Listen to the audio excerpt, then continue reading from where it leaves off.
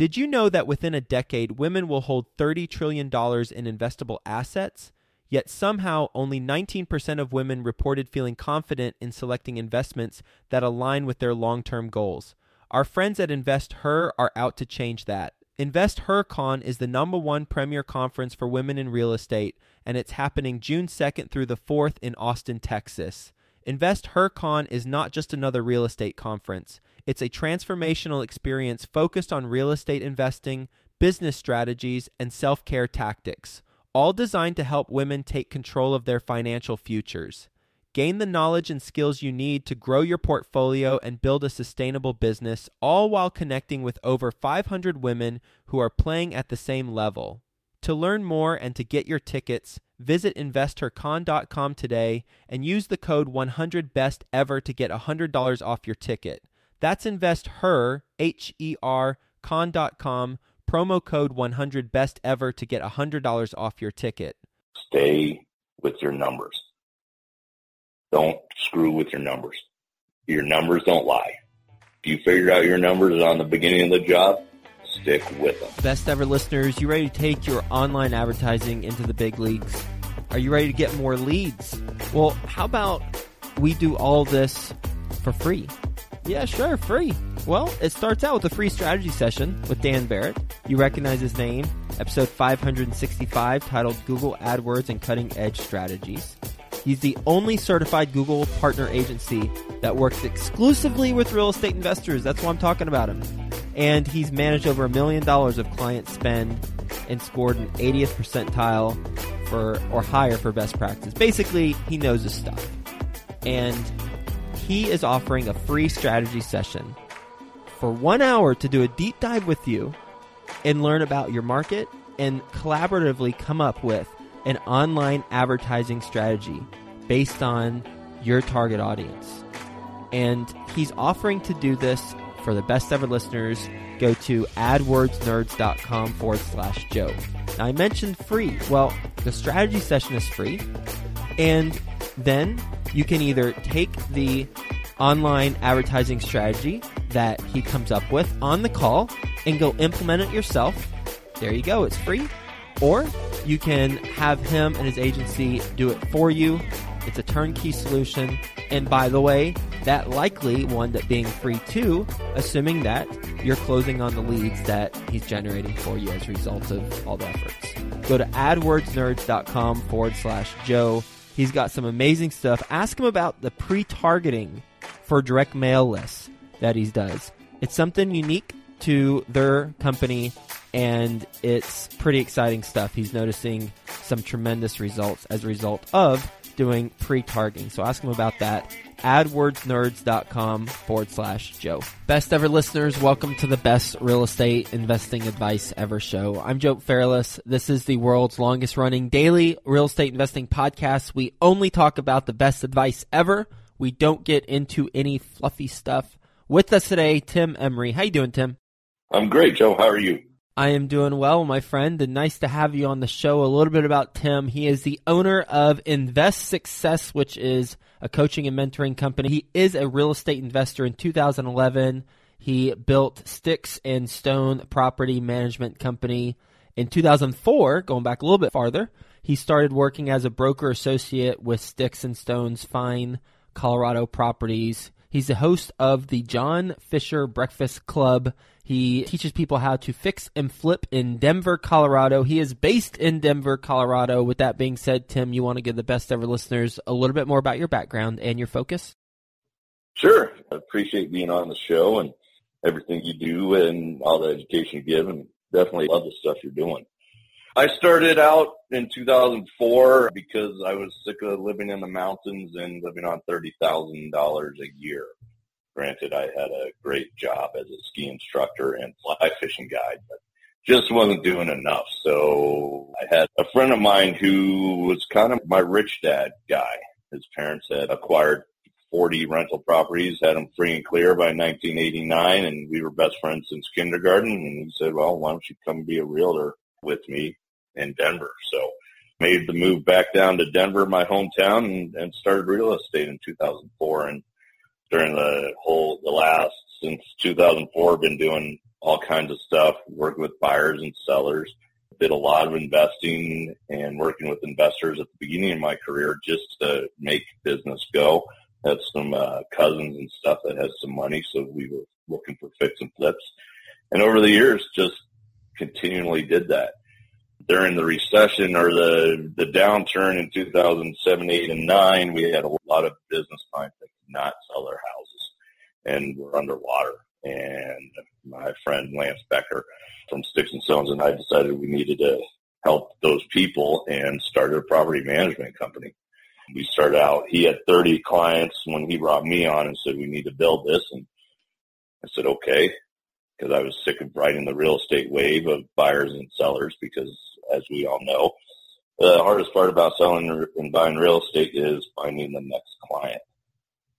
So did that and built a company from 30 rental properties to over 200 and really built systems to put into place that we could manage a large number of properties with a small team and be efficient and really good at it. And that's what we did. Part of my business was to acquire new properties, and I became involved with a gentleman by the name of John Fisher, who had started a company called Invest Success. And he had also started the John Fisher Breakfast Club. Great organization, really high integral guy, really gave his time freely to everybody he talked to. Unfortunately, in July of 2014, he contracted lung cancer, and in September of 2014, he passed away. Sorry, it was 2015. I was friends with him. I had developed half of the business out of Sticks and Stones, had been through his networking events, and we had started managing his properties as well. A couple months later, I sat down with his widow to find out what she wanted to do with the business, and we came to agreement that I could buy the business from her and take off and start running it. So that's where John Fisher's legacy comes from, and the Breakfast Club, which is probably one of the best networking events in Denver, bar none, comes from, and it's still going strong to this day. I'd like to talk about the Breakfast Club a little bit, and then I want to circle back to the deals because it's all intertwined, I'm sure. Other than honoring your friend who passed and continuing the legacy of what he had created, from a business standpoint, why did you choose to continue the Breakfast Club? The Breakfast Club had morphed into one of these amazing resources of people who were willing to give, share, and work together. It did take a little bit of time if you were new to the Breakfast Club or didn't really know about the Breakfast Club, and if you came once or twice, people kind of just looked at you and said, okay, hey, there you are. You stayed with it and developed relationships through it. You found a lot of people willing to help and willing to partner and willing to really give you their business. And that was really the key to it, was just the education and the part of that business that is great. The format is unique. We go around the room and we have 30 seconds to tell each other who we are, what we're doing, and what we're looking for. Everybody gets to speak, and everybody has to speak who's in the room. And once we're done with that, we talk about current events, what we've seen in the marketplace, where are rents going, where are the deals, what's the big issue of the day. And then we have about an hour and a half of networking. And that's really when deals are done. And I would guess every month there are in some way a relationship or 5 developed and deals done within that room. And there are plenty of people right now that they're sharing their IRA money. One person's using it to go buy properties and they're trading IRA money. They're partners building projects together. There's people lending money to each other. It's really a unique situation and probably one of the most successful ones in town. We had to limit it to 100 people because we were just growing so big and there just wasn't a time frame to do it. So you have to, unfortunately, buy tickets, which is just the cost of breakfast now, just to make sure you have a seat at the table. Mm-hmm. On the second part, so everyone does a 30-second intro, and then you said you talk about current events, so what's going on in your market, rents, deals. How do you organize that part? I host it, And luckily, I think somebody was smart enough to, or maybe not smart enough to give me a microphone. And we kind of just lead through and we look for some of the newbies' questions or concerns. And I kind of facilitate it. I use a lot of the veterans. There are people who have been coming to this Breakfast Club for more than 5 years that are there every weekend. I have people that drive down from Colorado Springs and Summit County and Fort Collins, and just people that are really well educated and really versed in the business. So I call on them a lot to help answer those questions. We like new people to ask those questions that we all know the answer to, but some people don't. Somebody asked what a 1031 exchange was the other day, which is a great question because there's 40 people in the room that have done 1031s. Mm-hmm. And if you're new to the business, you don't understand what a 1031 is yet. So that type of stuff, it's a forthcoming community that loves to help each other out. Okay. And once the 30-second intros are done, you take the mic and you say, here's a topic or two that I'd like to discuss based on what I've been hearing from people in the market. Also, who has questions, and then people ask questions, and then you ask some of the more senior people to answer, right? Yeah, it's a pretty open forum. It's really cool. I got some specific there just in case someone, a best ever listener who's listening in their market, and they're thinking, oh, that's a great idea. They have an idea of, okay, 30-second intros, current events / fielding questions from people, and then networking time. And you said that's when the majority of stuff gets done. I noticed it costs $16 to attend, so it's just covering the cost of the breakfast and any administrative stuff. Clearly, you're not making money on it. No, this is a give back thing to the community. Yeah, and you really want the community to smart. And do you attend every Saturday? It's one Saturday a month, so okay. It's the second Saturday of the month. So I attend 99% of them. Okay, got it. And my partner, Vince and Ivania, are there as well, so they help facilitate that as well. If you're able to parse out the benefit that you received from this, tangible business benefit, I know it kind of all bleeds together, but if you're able to track back what direct cause and effect did you have in your business as a result of hosting, not just attending, but hosting something like this, are you able to do that? Yeah, I probably don't have the numbers exactly, but it works really well with Invest Success, which is the coaching and mentoring company that I have. And it really works well to validate what we're doing and to show what we're about. So most of the students we find are by word of mouth. They talk to our past students and present students, and then when they come to the Breakfast Club, they really see what's going on. It adds validity to Invest Success to show what we're doing and what we're about. So I would guess in the last year and a half that I've been doing it, I've probably directly had 6 students come out of the Breakfast Club. So pretty good number, almost one a month. Well, let's talk about your investing now and deals. I mean, you've been investing for a while, I believe, since 2004 when you got going. What type of deal are you buying now? If it helps, then maybe your last deal that you bought and the number, whichever direction you want to take it. Sure, and this is what I teach, and I practice what I teach. If the numbers work, we'll buy it. It's as simple as that. We run numbers based on formulas that we have developed and structure that we've developed. And if the numbers are going to work and they show a profit at the end, I'm either buying it or one of my students is buying it. Or if we're all full and we've all got too many projects going on, then it's usually past students or people I've met through the Breakfast Club that are looking for properties and deals. So it's a great thing. The project I'm currently working on is a flip in Southeast Denver. I got it from a guy who's doing a bunch of wholesalings, and they've got about 7 flips going on at this time, and they weren't quite ready to take on an 8th. So he called me. I took a look at it. Numbers worked well. Property purchase price was $345. I'm going to put in 70 and sell it around 480. So it's a nice, easy fix and flip. I bought it in November. I've kind of dragged my feet on it a little bit to be able to hit the crazy Denver spring market that we're running into, so that hopefully I can actually maximize that number over my original ARV. But I teach to keep that original ARV and start there no matter what's happened to the market, because the market will tell you what it's really worth. And especially in the Denver market, where we're in a seller's market right now, it will tell you exactly what it's worth.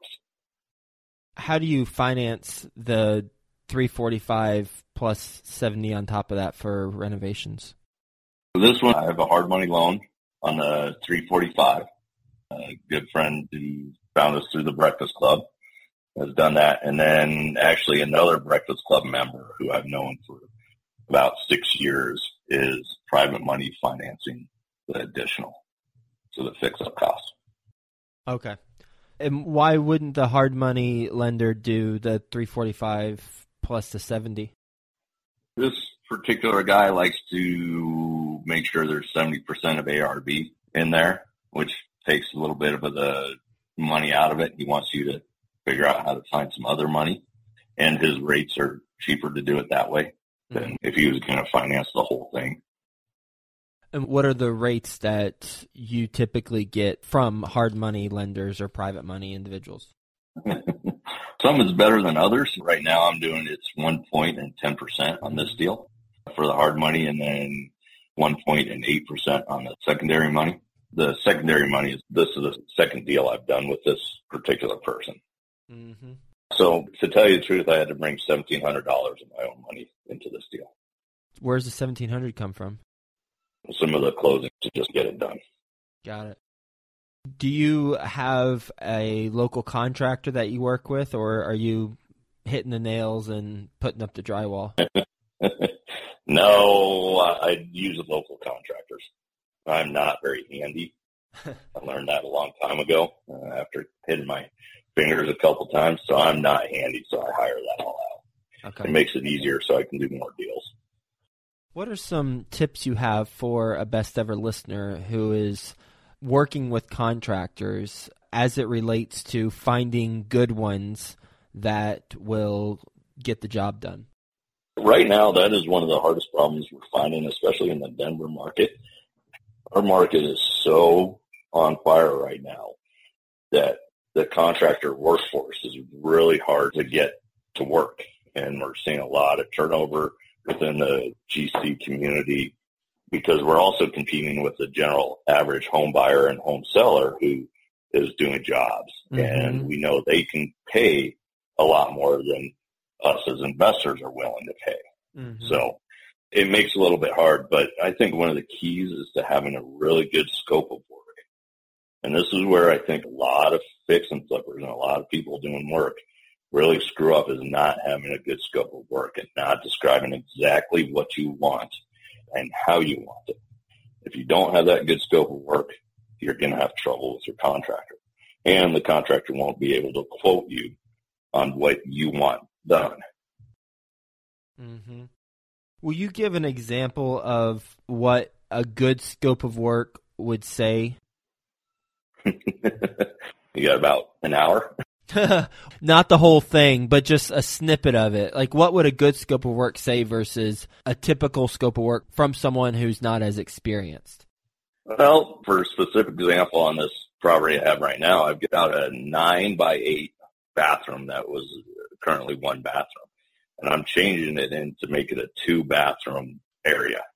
So explaining that over and over to my contractor is huge, but writing into it how you want it done. You want to make sure that there are 2 bathrooms there, where the toilets are going to go, what level of finish you want, what level of fixtures you want. Even though contractors will read your scope of work, do something. I had this situation yesterday. He had ordered these cheap Delta faucets, and I said, no, those are not acceptable. In the scope of work, it specifically says mid-grade to high-grade. Because if this house is going to sell around the $500,000 mark, I don't want your basic Home Depot cheap fixture. We need to do a little bit more. So having that scope of work, even though it's nice to be able to refer back to that, so I can say, hey, listen, Mr. Contractor, this is what we talked about, so let's change this out, is key. And being specific, even to the fact of Instead of having a 60-inch tub in there, we're going to have a 54-inch tub in there because we need a little extra space. How long does it take you to put together a detailed scope? Probably half an hour, That's 45 it? minutes. I mean, yeah, when you walk around initially, the first time through, you have an idea of what you're going to do and really be good. And then as you go through it line by line, item by item, if you've already got a template built in a system, so I walk up to the property, I do the outside, the exterior, what are we going to do there? And then walk in the front door. And as you look at the front door, what are you going to do around there? So is it the entryway, or is it a living room, or is it a open space? What are you going to do there? Are you going to remove popcorn ceilings? Are you going to do new window in there? And then you go forward to the next part of the room, just as if you were walking into that property step by step. And when you really do it and when you get your system down, it should be pretty easy. And after you've done 3 or 4 of these, it just becomes second nature to you. I don't show property very much, and I don't work with buyers and sellers very much anymore. But every time I used to walk into a property that I knew needed work, I would walk in thinking exactly what I was going to do to each property. And that's what I do right now. When I look at properties, I don't just look at every property that comes on the market that I see. I actually analyze them before I go out, so I have an idea of what I'm going to need to do, because efficiency in our business is so key. What is your best real estate investing advice ever? The best real estate advice ever is stay with your numbers. Don't screw with your numbers. Your numbers don't lie. If you figured out your numbers on the beginning of the job, stick with them.